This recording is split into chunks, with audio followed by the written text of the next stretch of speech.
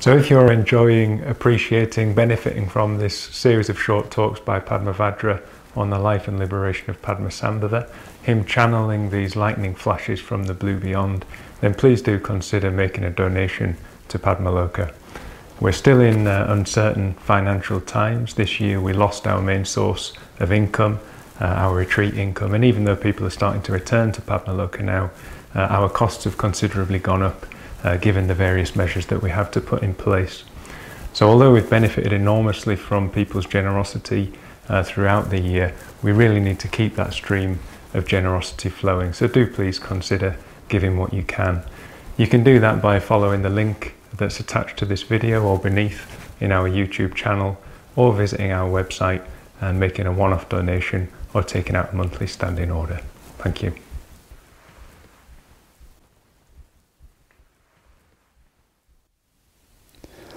O now, when the bardo of the reality upon me is dawning, abandoning all awe, fear and terror of all phenomena, may I recognize whatever appears as being my own thought forms. May I know them to be apparitions in the intermediate state.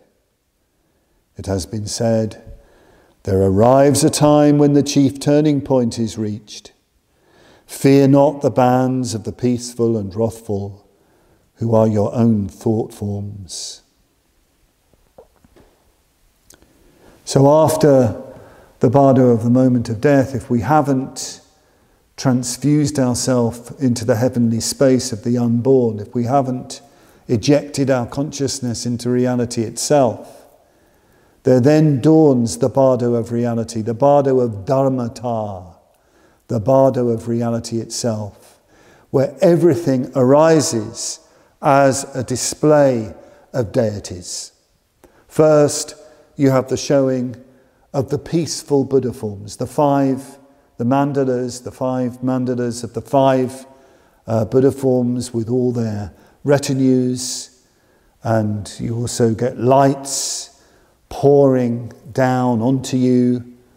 You also get the appearance of the Vidyadharas, which are the semi-wrathful deities and their entourages, and then you get the appearance of the five Herikas, the five wrathful Buddha forms and their entourages. And at a certain point you just get this incredible explosion of so many different forms exploding all around you, and there's a tremendous noise, the roar of, louder than 1,000 thunderclaps, blinding light, all of it, the display of reality, of enlightenment itself.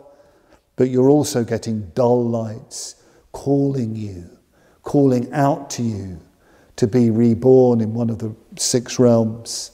In the Bardo Todol itself, the actual text, the Lama who's speaking to you after you've died is always telling you to move toward the light of the Buddhas, to ignore the soft beguiling lights of the 6 realms, but to move to the heart of reality itself. But it's overwhelming, it's terrifying. The lights of the Buddhas, the peaceful Buddhas, are blinding, absolutely blinding, searing as they come to your heart. Abandoning all awe, fear and terror of all phenomena. We find it all so frightening, so overwhelming, but if we could just take hold of what's called the light ray hook that's emanating from the heart of each of the Buddhas, take hold of that light, go for refuge, it says, to that light, and follow that light path, will be reborn in the heart of that Buddha, in their Pure Land. But it's terrifying.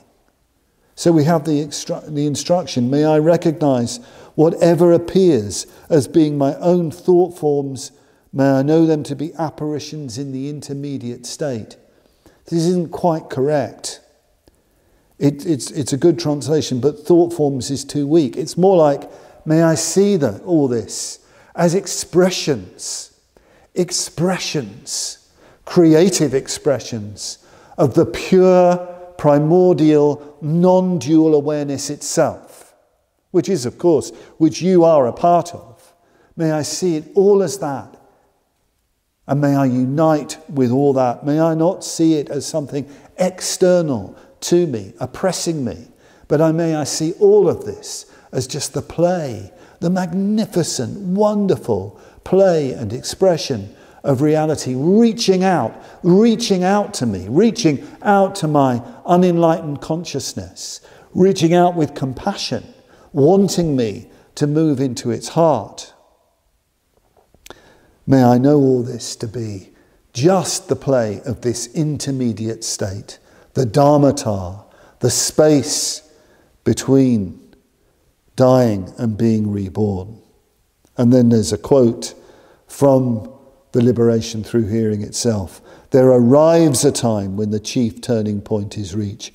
Fear not the bands of the peaceful and wrathful, who are your own thought forms. This is the instruction. Recognize everything as the play of awareness. Don't be afraid. Don't be afraid. Whatever arises, it is just mind.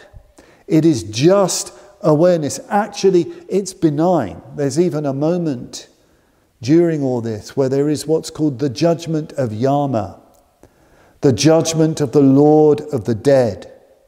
Yamaraja, the king of the dead. You're judged.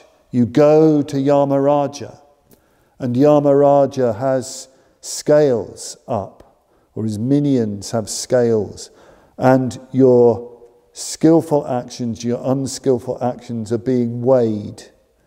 Very, very frightening moment. Your whole future is in the balance. And even here they say, there's a wonderful teaching.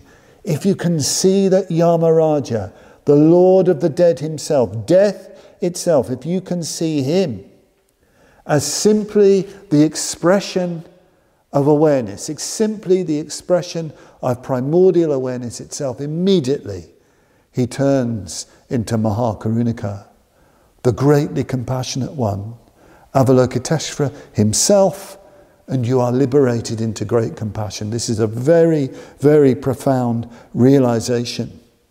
Death, the nature of death itself, is really the nature of the great compassionate one. This needs to be profoundly meditated upon.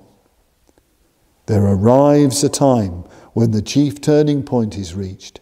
Fear not the bands of the peaceful and wrathful, who are the expressions of pure awareness itself.